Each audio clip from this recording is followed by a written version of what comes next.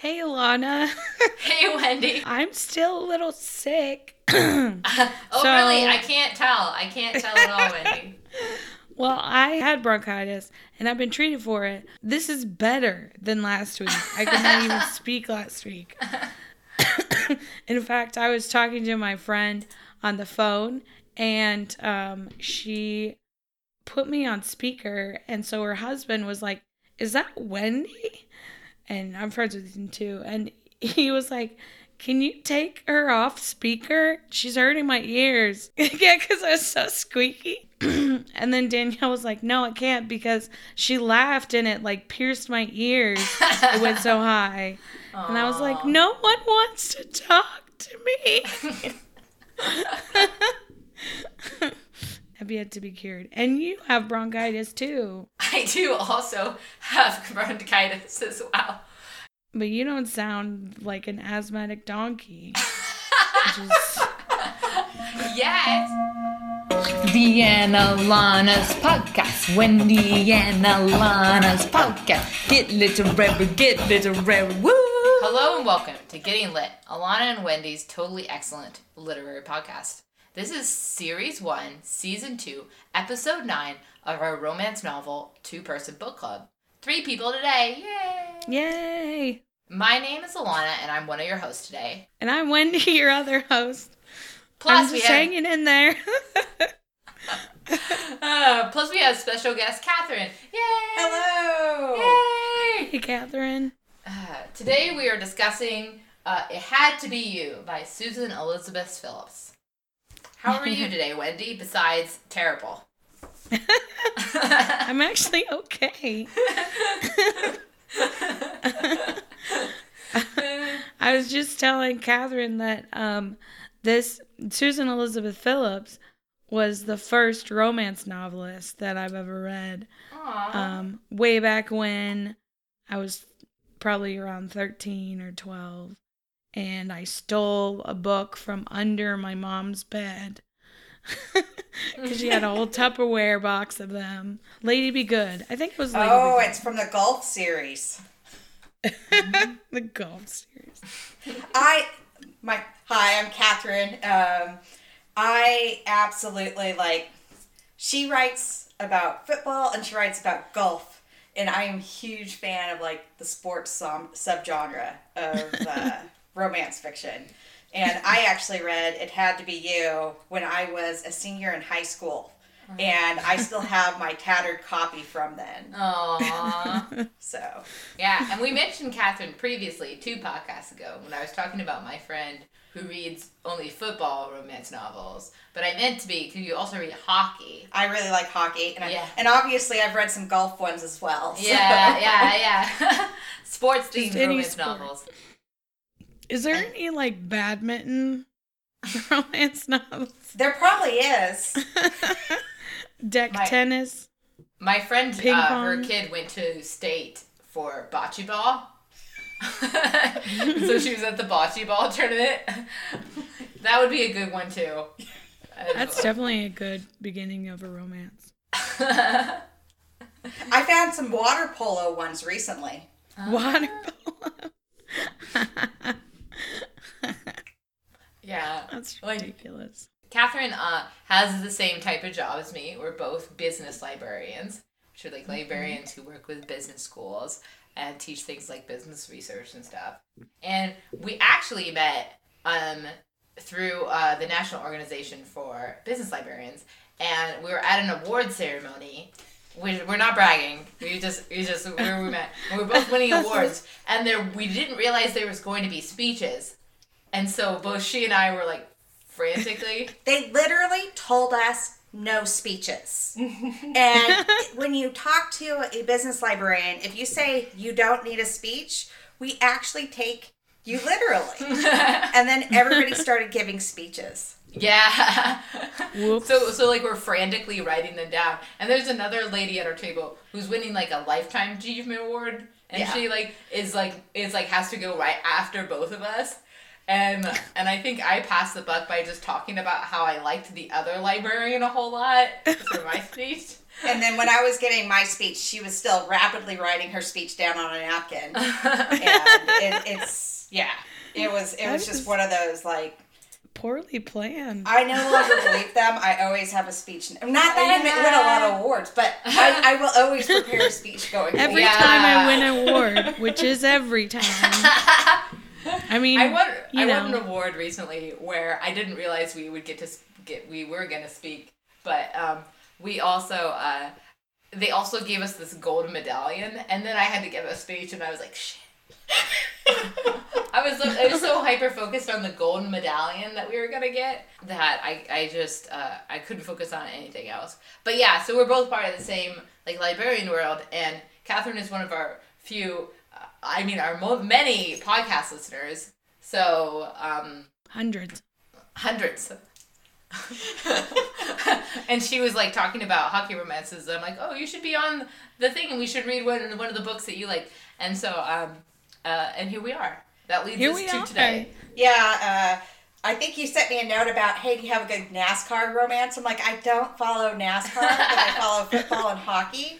And then we were trying to decide, and so I decided, let's go with a classic, because this is really like a classic in the genre. It was written in the 90s, 1994, and it's still like a book that, like, it's one of the classics in the sports subgenre of romance. Yeah. As can be told by the same author, Wendy had read before, from that period as well. So, what are you drinking, Wendy? I'm drinking a Dr. Pepper and rum. Nice. It's not theme related. I feel like good. Rum is good for bronchitis, basically. Jägermeister. Ah. I'll take it. What are you drinking? I made a Michelada. Michelada. Thank you. And I was originally like looking for football game day drinks, and I liked this one. I don't know why, but it seemed like some sort of like Bloody Mary. Seemed like something like football related. It just seemed like a good idea. So we made this one, and I named it Chicago Tomato Stars. It's got tomato juice in it, and Chicago Stars are the team in the story. It's got tomato juice, a whole lot of lime in it. Worcestershire. This is we're gonna start a sub podcast that is just Catherine saying words correctly. That was awesome. It's probably the only time I've said that correctly ever. Fish sauce, hot sauce. It's got some salt around the brim, and some cilantro. It's one intense drink. It's like a meal drink. I know, it's pretty delicious. What's funny is I'd actually heard of this drink before because I read it was the drink of choice from a character in a hockey romance I read recently. Don't ask me the title, I don't know. It was on Kindle Unlimited. But anyway, and then it has Mexican beer in it. So it's basically like a Bloody Mary that you make with beer in it. And it's delicious. It's a pretty smooth drink. It's not too alcoholic. Awesome. Yeah. And you had a rant that was related to this particular book, right, Wendy? Yeah, it's more related to just contemporary in general because, well, especially from this time too. Like I think I developed this theory at the age of 13 when I was reading my mom's while you were stroking novels. your age of 13 beard, like just stroking it. Like, yes. Yeah, I was such a deep child, very serious, reading romance novels and thinking about it. I feel like nothing's changed. That's fine. Anyway, so there's such a thing in contemporary romance, and definitely in like romance, like rom-coms as well, especially from that time as well, like late 90s, early 2000s. The emotional virgin. So, like, they're not technically a virgin because, in the contemporary world, nobody's really a virgin. Like, we're not going to believe that. But it's like they've had like a couple of like awful encounters, or they just haven't found the right person, or they haven't had any good sex, and they are like uptight, and they don't know what it's like to be in love. Regency romance and those other historical romances really focus on like the deflowering and that kind of stuff. And it makes sense at that time, but we can't really bring that to contemporary. So we make them like neurotic. and they've had like maybe one boyfriend. Or, such as in this romance, they got sexually assaulted and then they stopped dating. Or like there's just this like crazy idea of virginhood where they suddenly are a virgin again, or like they have never really had a true relationship. Like you see that as a trope. It's like a way of recycling it in a way that like maybe as a reader we can stomach. Yeah. Right. I think it's supposed to give credibility to like this has never happened before in their life. Mm-hmm. So that it's the first time, so this time it will stick or something like that. Because can you imagine like a romance novel heroine being like, oh yeah, like I married someone and I loved them and they were great, but then it didn't work out. Like that's not romance. It's like, even like there has been books where I've read where they even get married, but they marry an asshole, Yeah. So they're like, I don't know what's wrong. And then they meet the right person and they're like, it's all new again. Everything's new. The funny thing is with love is whenever you get with somebody new, it's new. You don't have to go through this whole re-virginization. Yeah. In romance novels, you need to like re-become like a little like a beginning state human. Yeah. Like there's this idea in romance novels. I think it's because it's supposed to say like to its reader, like, okay, you guys have all like probably like experienced some of these things, but this is more serious. This is more magical. Like we're gonna have some magic. This is the most magical, guys. In case you didn't know. Romance novels are really big into promoting like the monogamous, one true love thing. And for some reason, having had previous partners makes it less credible. Like that's just so strange. Like the woman in this book, she has had previous partners, but she's like, every once in a while, it's like she slept with one person and she didn't like it. But she's never really had like an orgasm while having sex, and she was sexually assaulted. So it's like, it's not great. And in this actual book, she tells the hero of the novel to treat her as if she is a virgin. At one point, so it gets really like, I don't know, because she doesn't want to actually have an honest conversation about, hey, this happened to me, we need to talk about it. Oh no, let's not have that. And rather than that, let's just pretend. Mm-hmm. Yeah, that's ridiculous. Poets and like, this is not a new idea by any means. Like, this whole idea of, like, just really treasuring the first moment, like the first moment of love or the first moment of attachment or, the deflowering, which happens in Regency all the time, through accurate or inaccurate misinformation, but it's just, it's one of those things where like a poet would talk about like how you can never have a first time again,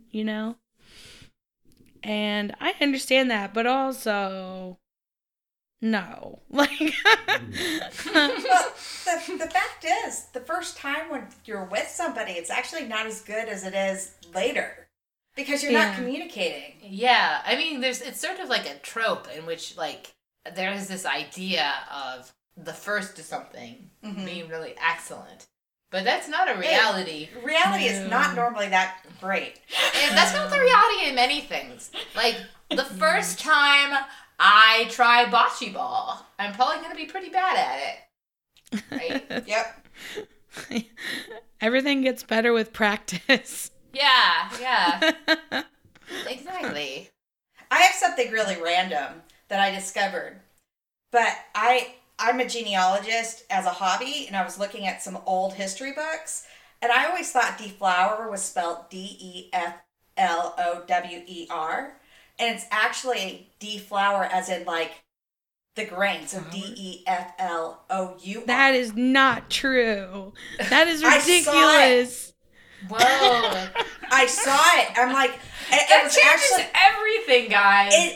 I saw it. I was reading this story that affected my own like ancestors, and there were like a court case where like basically my 7th, 8th, 9th or whatever great grandma, despite the fact that she was taken to court because the local minister had basically deflowered her, like she still had a good relationship with her husband, and this minister was supposedly like basically deflowered like almost all the women in the town. So I have a feeling there was some coercion involved, and maybe I read this because this text was written in the 19th century, around 1850, a history of some small town in Maine. And I'm like, and the big aha was like, number one was, well, you look at how history reflects things, and I have a feeling this was a guy that was in power. But number two, my understanding of the spelling of deflower was wrong.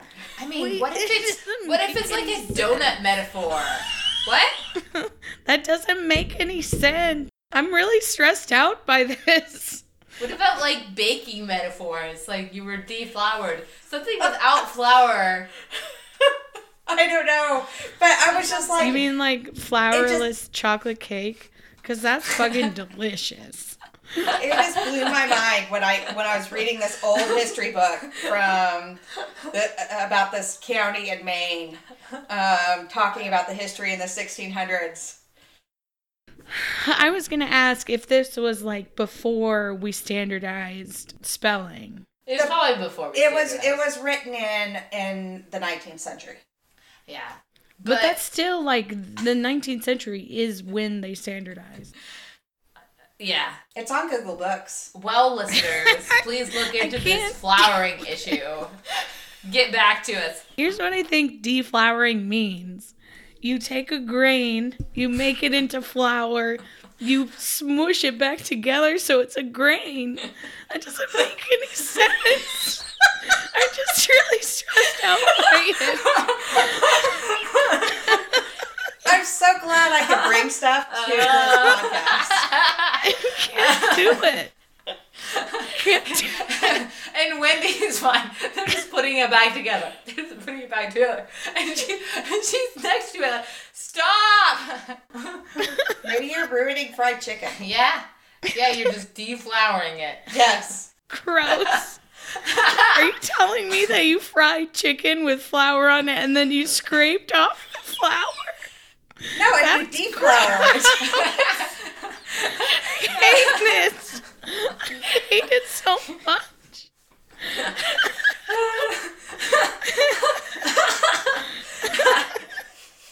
This is that whining asthmatic donkey voice again.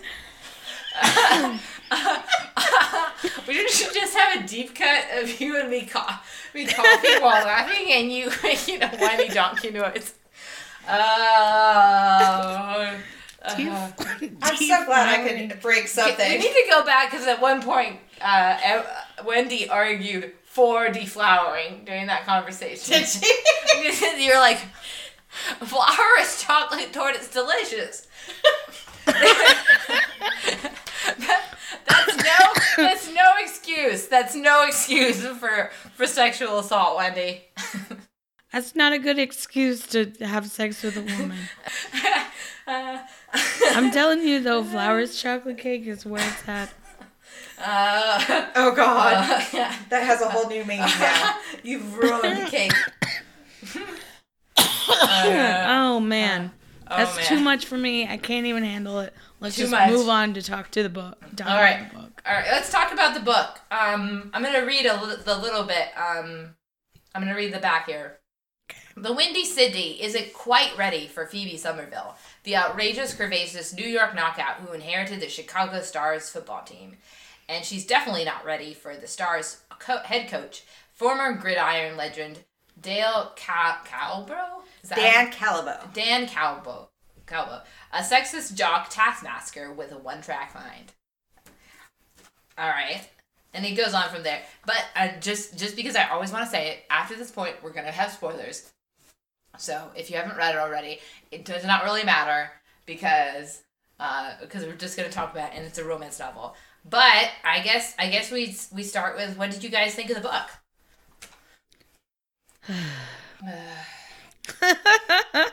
Shall I start since I actually recommended it? Yeah. Go ahead. All right. I was asked, because I like the sports subgenre, to recommend a book to read. And so I came up with this one because it's kind of a classic in contemporary sports romance. I read this for the first time when I was a senior in high school, so that completely dates me. And I still reread it every couple of years because I do enjoy it.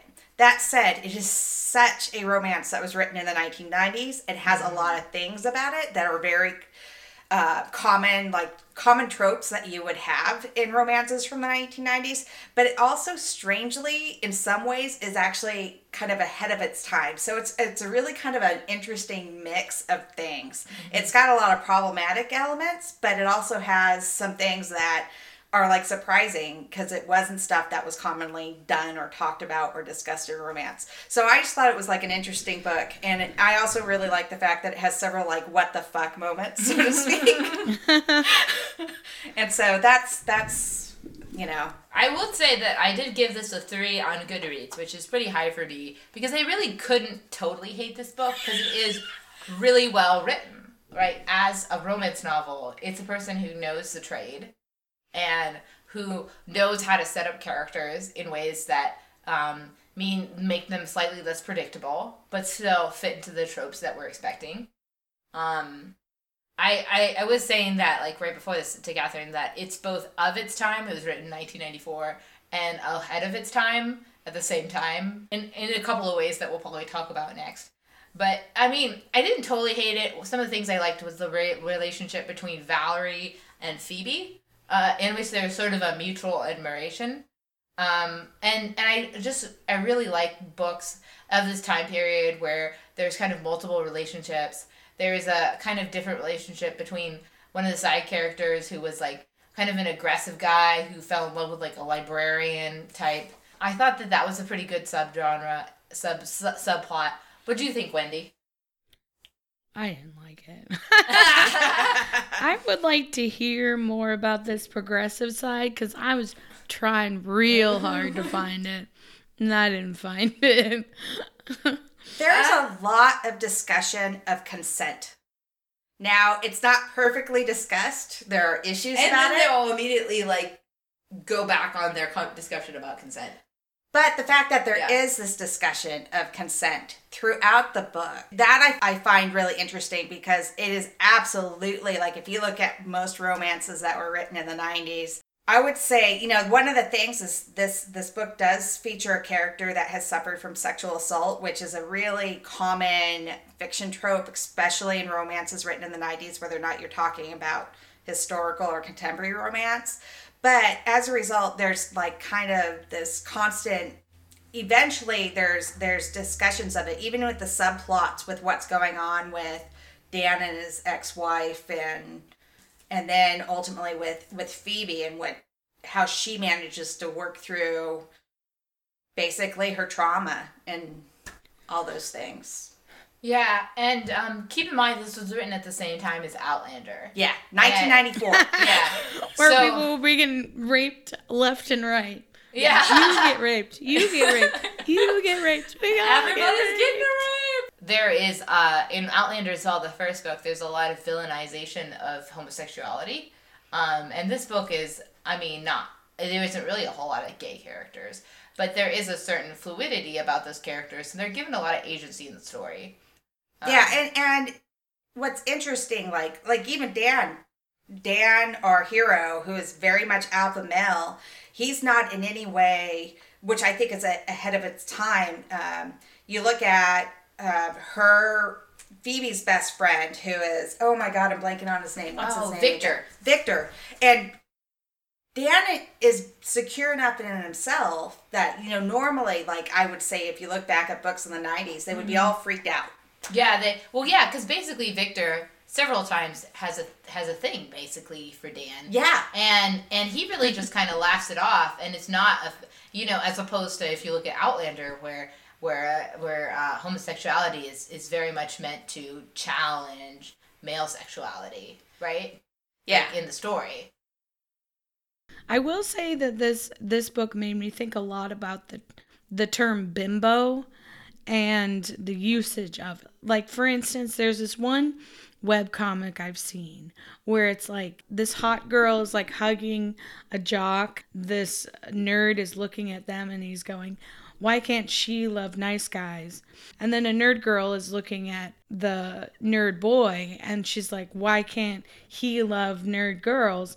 And then the jock is looking at the nerd girl and he was like, why can't I be with a girl like that? And the only person left out of this beautiful moment of like self-indulgent emo-ness is the hot girl. Like, the hot girl doesn't get anyone. The hot girl is thinking that she is like, she's perfectly fine because he likes her. He really doesn't. Like, when I realized that, when I was looking at that comic, I was really, really pissed. And you know what? Like, that, like, I have that bias as well. Like, if I see someone that's really hot, I'm like, oh, they're dumb. Or if like somebody who's really hot shows up in a romance, you're like, oh, she's going to be the villain. Because they often are. Like, like freaking Flame in the Arrow. Like, there's some girl that was hot and therefore evil. Hot equals therefore evil, So, yeah.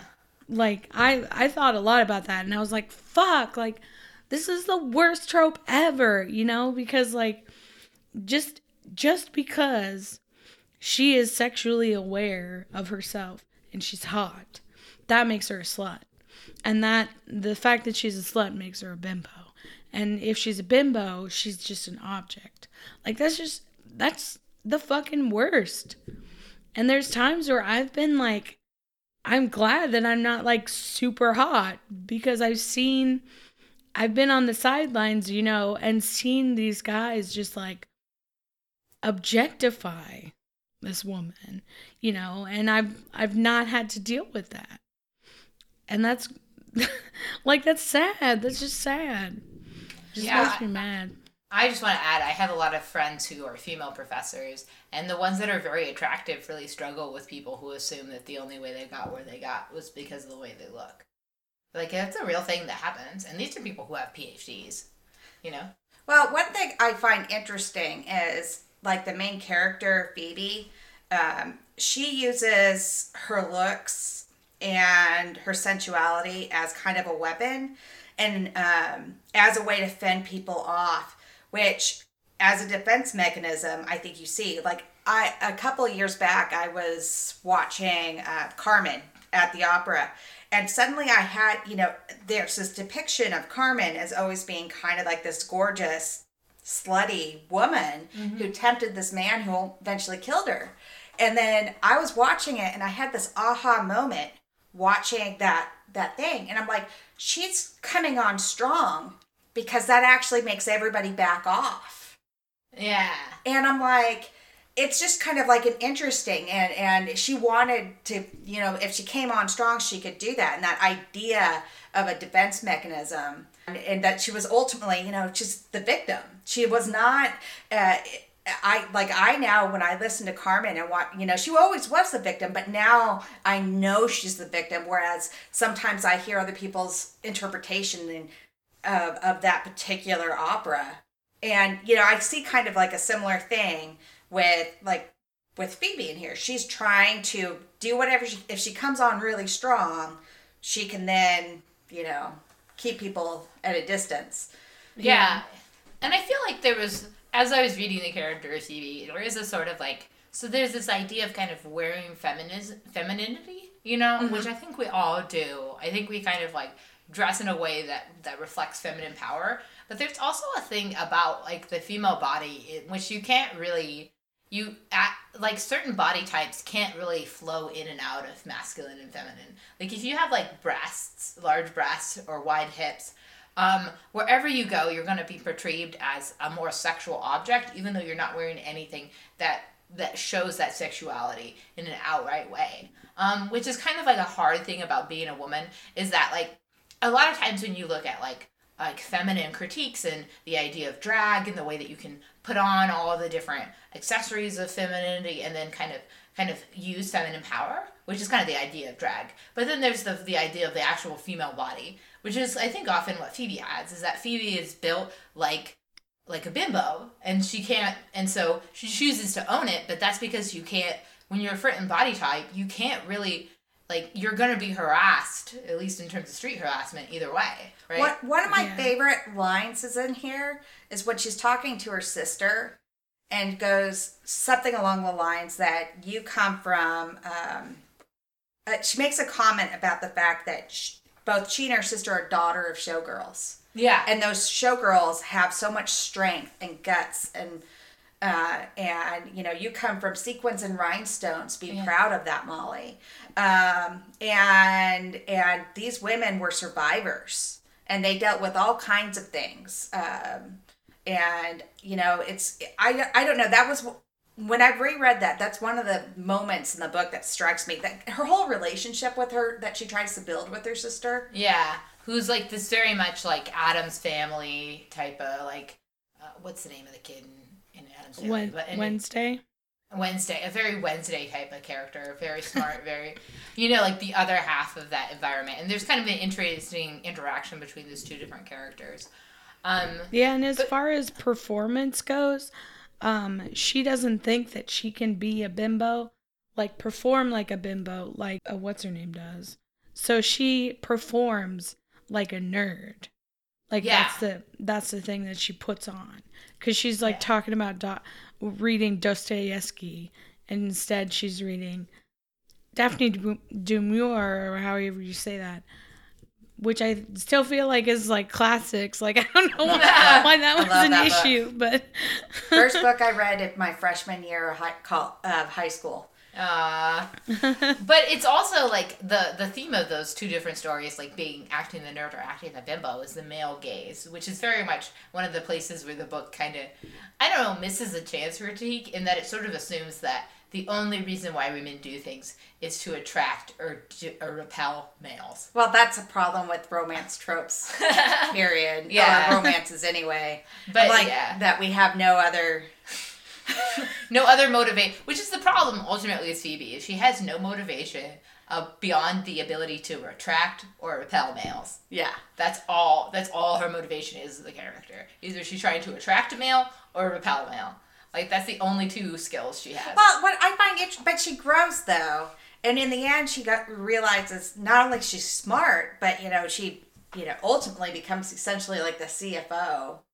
Yeah, and she makes some good decisions, right? Yeah, as the CFO, in terms of in terms of the place. But let's talk. I want to talk also about the main love interest, Kyle Boyle. Wendy, what do you think of Dan? I thought he was kind of gross.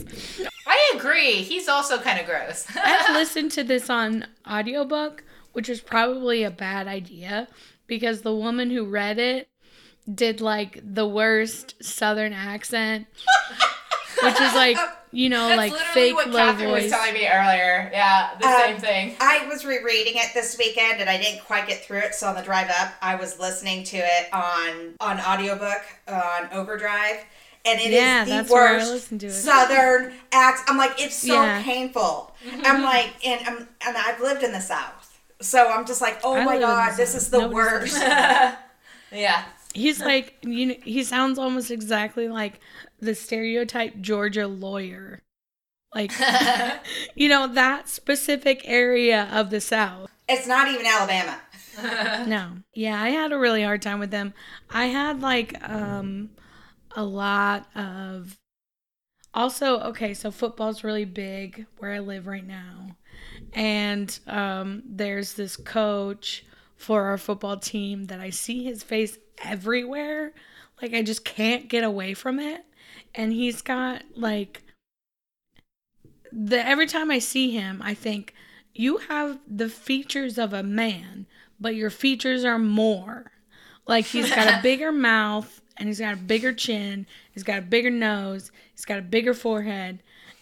But I mean, yeah, so that's exactly what I thought of when I thought of Dan Calebo. Dan Calebo.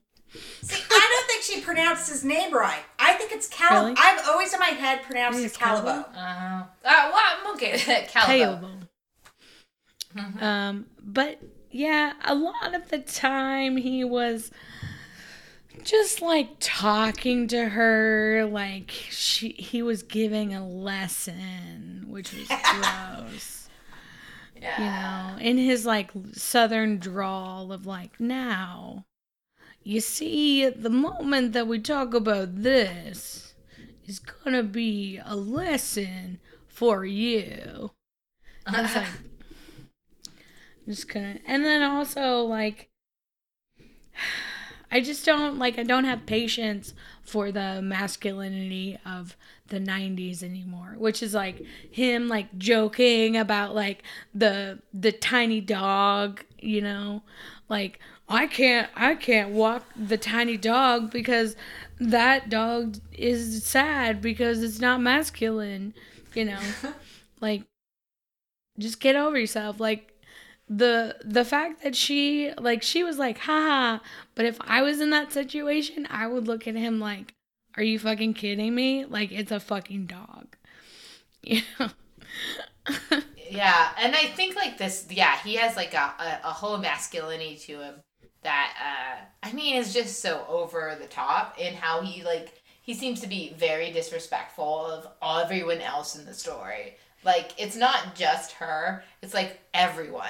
Well, I think it's very classic alpha male from the 90s. Like, he's not as extreme as, like, I've read a lot of, like, Linda Howard, and I can't... That's who I was thinking of. I can't read Linda Howard anymore. She's the worst when it comes to, like, if you think Dan is bad, reread a 1990s Linda Howard. And I'm like, oh my goodness. But yeah, no, it's just very 1990s alpha. Mm-hmm. I read Suzanne Brockman, I think. I love Suzanne Brockman. There was one where the guy was clearly uncomfortable with a homosexual. Mm-hmm. Like, I'm pretty sure he said that. I am uncomfortable with gays or whatever. And I was like, oh, okay, this is great. I'm going to put this down now. Actually... Can I talk about Suzanne Brockman? Sure. Because it's interesting, because the character that you're talking about is Sam. I have all her books. And it's really interesting because Sam grows over several books. Oh, and yeah. In the end, his best friend is actually a gay FBI agent. And she actually was one of the first mainstream romance authors to actually have a book where one of the central main characters was a gay romance. She very much, over time, you see the progress in the whole book series, and she has the same characters repeat over and over and over again. But, like, I know who you're talking about, Sam. Sam was kind of a Texan. I love how you know exactly the character I'm talking about. I do. I have all of them. And I reread, like, the whole series. Like, I'm a book rereader. Yeah. And I know which one you're talking about. And it's interesting because he'll even admit, he's like, I was freaking wrong. He's like, I was an idiot, and... The one I read was either Over the Edge or On the Edge. Yeah, it was right. It's at the very beginning of the series. And there's, like, 18 books in the series now. Yeah. And she also was one of the first people to have interracial relationships and people of color and relationships in a mainstream romance. Yeah. So one thing in terms of, if we're going to talk about gayness in this book, go ahead, Wendy. Yeah, sorry. So the reason that I didn't finish it, besides the fact that he was very homophobic, no, I finished that book, but I didn't want to continue with Susan Brockman. The fact that there was a sexual assault in that book, and it was really hard to get through. And then I didn't want to, read about sexual assault anymore, so I decided to move on. I think that was the pre-9/11 book. Was it the one with the hijacking? Yeah. The plane hijacking? Yeah. It was a hijacking. Yeah, that is probably one of the hardest ones in her books to read because of what happens. And it's something that actually, the whole premise of the book was written before 9/11. And it wouldn't happen. She couldn't write that book today because of how things have changed. Yeah. And it's really interesting to see. And I don't know, this tells you how geeky I am. I'm like... Yeah. But I want to talk about sexual assault because that is an important part of this book. And in light of the Kavanaugh which I was listening to the Kavanaugh hearings while reading this book, and there's a story of a high school sexual assault, high school age sexual assault, where she tells her father, and he doesn't believe her, and so then she flees to another country into basically a group of gay men. Where she lives kind of the rest of her, 20s and stuff. And then later in the book, she finds out that the person that she's falsely accused the sexual assault person, and actually it had been her cousin, I think it was. So gross. Who had that part was so her. gross. So what you guys, in light of when we were reading it, what are your thoughts here? My thought was, thanks, Catherine. When I picked this out, it wasn't supposed to be this timely. I picked this out well before I was like, this is the most, I think I sent a text to Alana going, oh my God, this book is way more timely than I had even anticipated. Yeah. Specifically, what do you have, telepathy or are you a fortune teller? Yeah. I don't know. Susan Elizabeth Phillips, though, she has a scene in this book where Phoebe's pulling off a huge con, and she calls somebody to help her pull off this con. This was written in 1994, and the person she calls is Trump. Yeah. Yeah. Oh, God. And they're like, Trump is always into this. I'm like, this is the moment. This is the moment when he decided to run in 20 years. Oh my God, if I could go back in time. Trump was the Deus Ex Machina. Trump was the Deus Ex Machina. He was the one that solved the problem. Yeah. That is messed up. Yeah, it had, this should be called, it had to be Trump. Oh my God.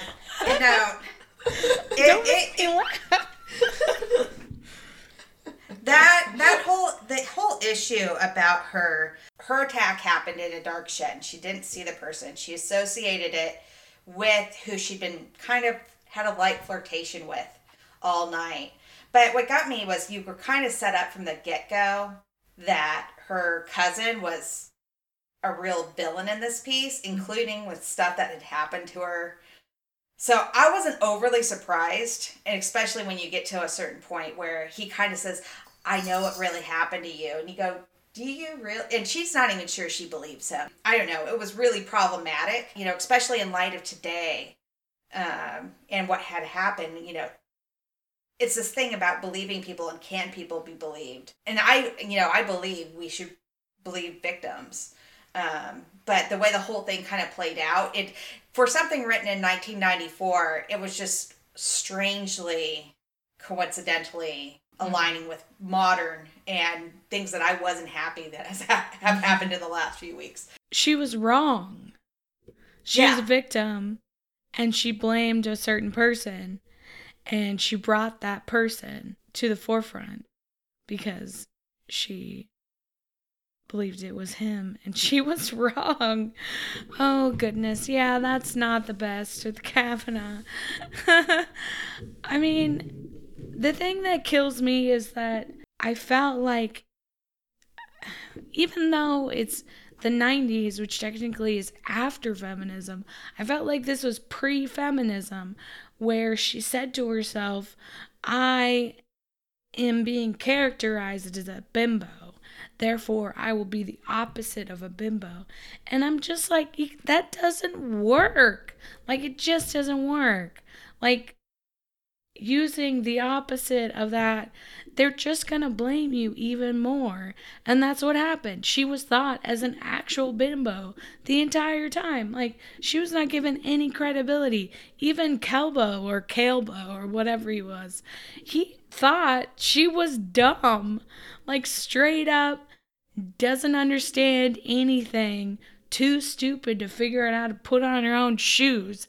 Dumb. Like, until the end, until he found out that she was not sexually promiscuous. I thought that was a little bit of like playing the fool type of thing. I mean, I thought that whole thing was fine, but in terms of the sexual assault, like she goes through a pretty interesting transition in there, but it's still really problematic in that they don't seem to really want to see the full ramifications. Like, Dan pretty much nearly rapes her when he thinks that she is his ex-wife, who she has this kinky thing with, and then she's willing to have sex with him like later that night. Yeah. Like, and that's like one of my worst the tropes I hate, which is the nearly sexually assault. You know how I can feel better by actual sex. By sex actual solving sex. Sexual assault. Yes, yeah. Well, that, and which happens also in Outlander, right? Well, like, it's really common. Yeah. It's a common trope. I've used trope way too many times in this discussion. Oh, no. That's pretty typical. There's plenty of them in this area. That said, I will say, at least when they finally have, like, a serious discussion, like, the whole scene where they do have the conversation where she says stop and repeatedly does that. And I even think at one point he does, which in itself, of course, ventures into the realm of some kink. But that said, it was interesting because just at that point, it seemed like at least they were having a good discussion about consent. But like consent is the big issue in the book. In particular, like they bring up Story of O, which is like, I have read Story O. I read it, like, I used to follow the Vaginal Fantasy Book Club, and they read it, because it's like a classic of the S&M world. It was written in the 50s, and it gives me nightmares. Like, it is a terrible, scary book. And if that's, like, your model, if that's the model that Dan's going for, I was like, this is the grossest, like, this is, and it kind of reminds you of, it's during that time, which I think we're still trying to figure out, in which books want to incorporate new ideas about, like, kink and S&M and stuff like that, but they don't really know how, and they don't know, and so they just basically write sexual assault.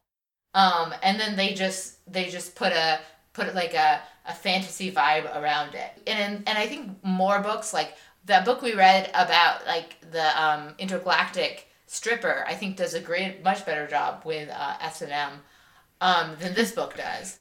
His Precious Cargo. That's it. Yeah. That book was great. That book was great. I need to read it. It is surprisingly good. Though we were just talking the other day about how you can't recommend books because sometimes they, like, in romance novels, they become dated and stuff like that. Well, it's like, I love this book, but I also recognize it's terribly problematic. But I like it as a beach read. Yeah. Let's talk about the cheerleader thing. Because the cheerleader thing is gross. So at one point, they basically write the scene. The first time you meet Dan, he meets a 16-year-old girl, a cheerleader, in a gas station, goes back to his apartment, and basically fucks her. Goes back to her parents' place. And fucks her. And then it becomes clear that it's like some type of elaborate game he has with his ex-wife. But you don't fucking know that. You don't know that. If you read through that scene, you realize that he doesn't know who he's looking for when he gets to the convenience store. And then his eyes set on her, and he's like, oh, I guess this is where we're going tonight. And, so to speak. And And at least he acknowledges that this was really gross and ventured on like kiddie porn, and he didn't want to do it again. But it's still really gross, right? He still did it. It's the first sexy. Yeah.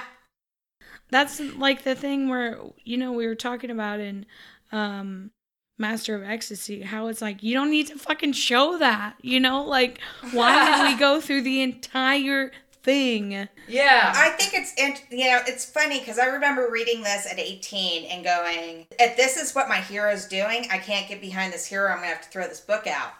So I'm like, if this is where it's going. And it's funny because I remember like being at Mom's Weekend in college and my mom was reading it. And I'm like, you're at that scene, aren't you? And she's like, yeah. I'm like, just keep going. Yeah. It's too much.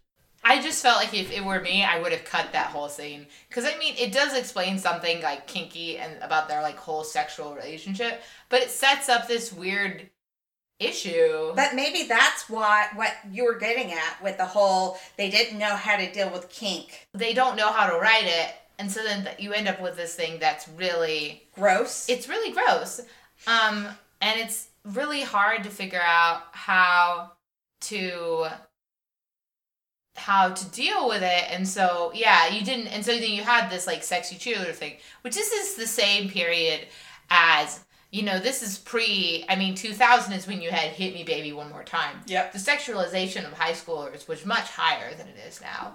I actually would disagree with that because I think it, maybe not in romance, but when it comes to things like anime,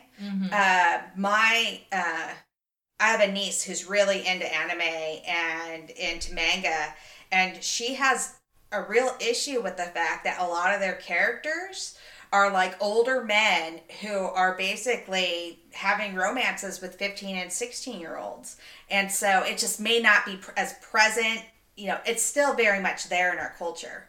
Oh, yeah, I think it's still around, but I think it was like when I was reading it, like, Catherine had told me that this book was going to be problematic. And I was like, this is a level of problematic. Here it is. I was not expecting. I was like, is this going to be, like, his issue, his like, problem is that he, on the side, has sex with high schoolers. That's a big problem. That's a big problem to have. Like, if I were to make a pros and cons list... What did I sign up for? Yeah. At least Dan was like, dude, this was gross and creepy to his ex when it was done. But still, he does the kidnap thing, which is even worse. And he accidentally does the kidnap thing to the girl. He's down for it, obviously. Like, he could have said no. He could have been like, girl, this is stupid.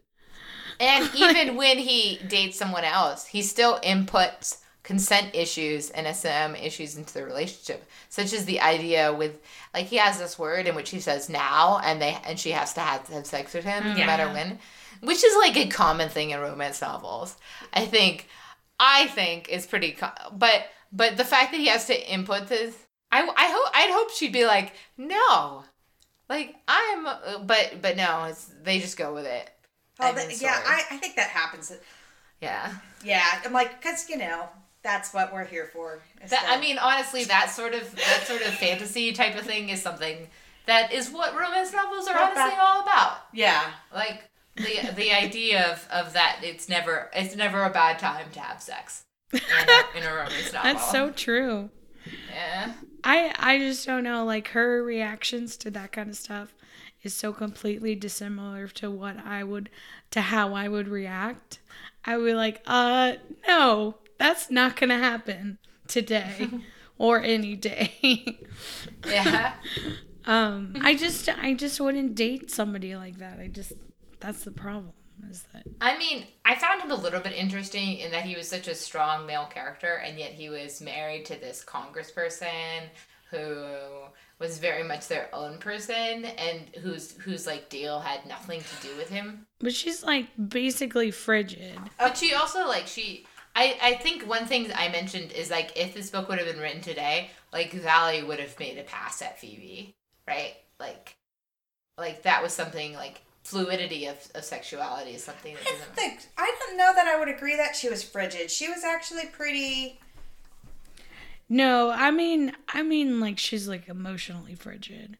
Like Okay. there's a very distinct difference between Phoebe, who pretended to be sexually aware, and what's her name, who actually was sexually aware and just didn't want to like there was a little bit of animosity behind the fact that she wanted to have sex and she didn't want it to be about a relationship and she wanted it in a certain way, and I just kind of felt bad for her.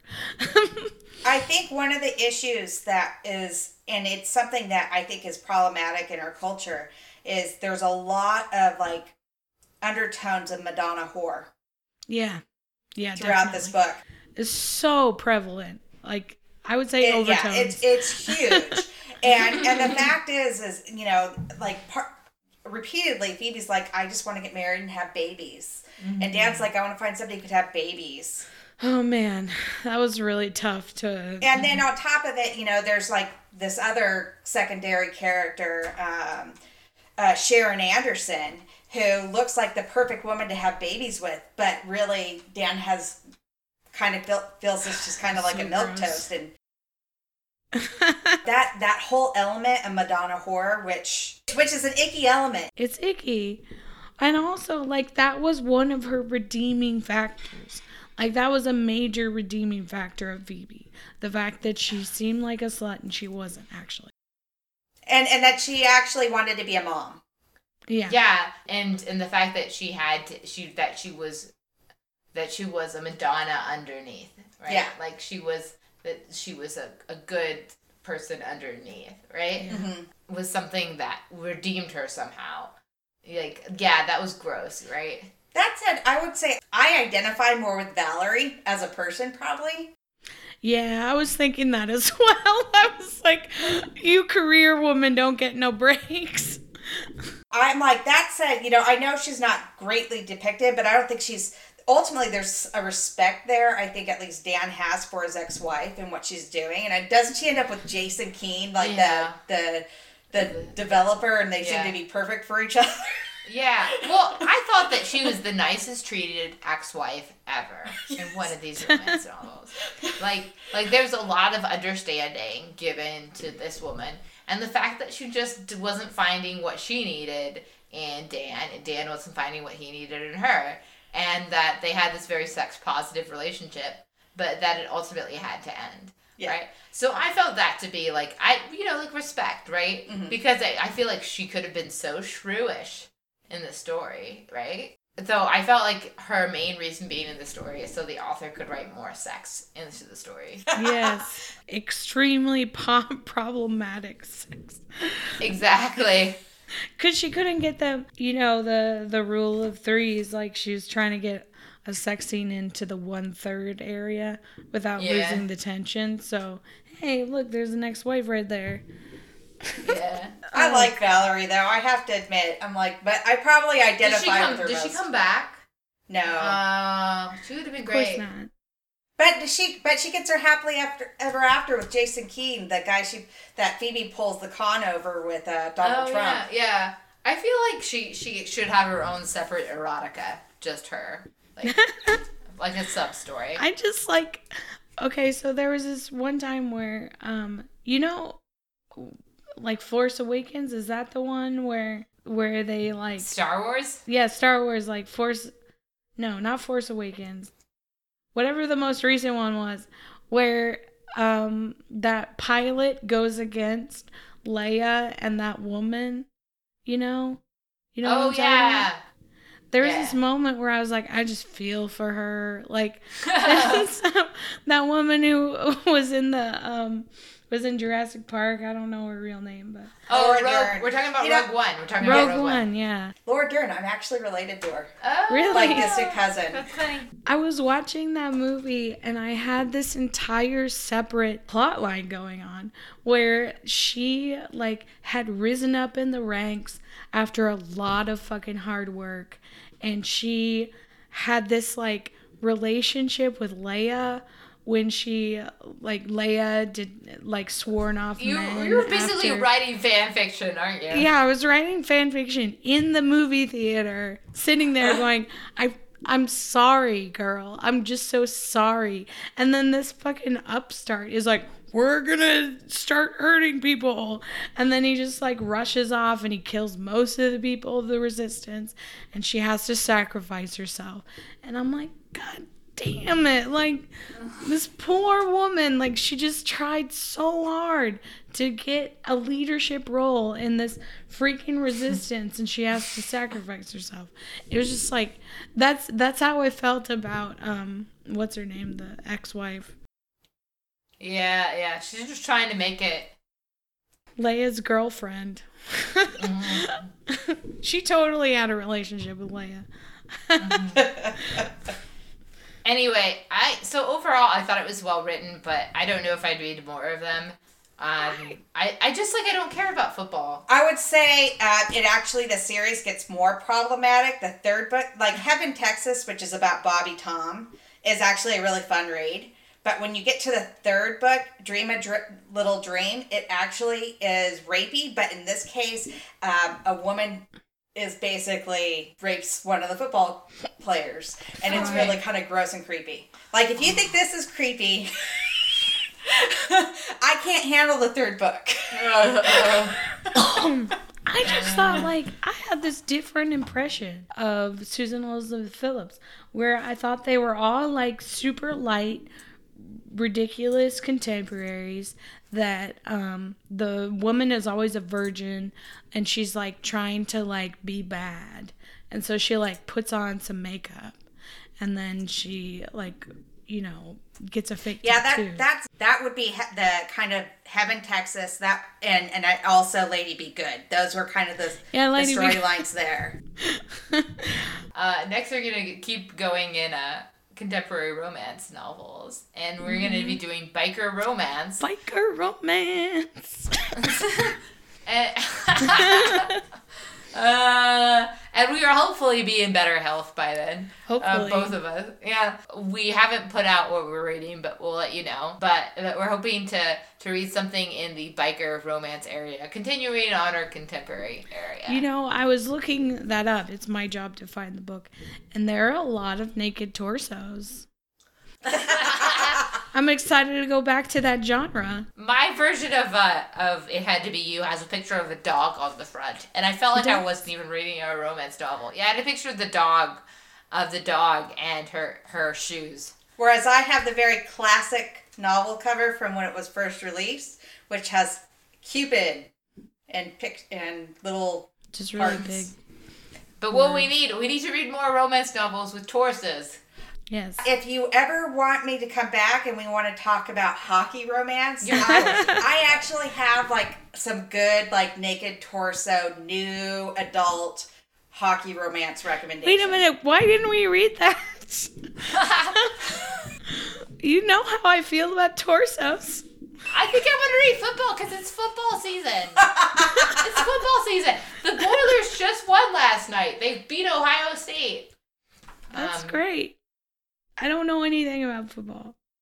I ignore football. Thank you for listening to Get 'Em Lit, available monthly on iTunes. For extra bonus features for this episode, you can visit gwenwendy.com/S2EP9, where you can also read more about Wendy and get cocktail recipes as well.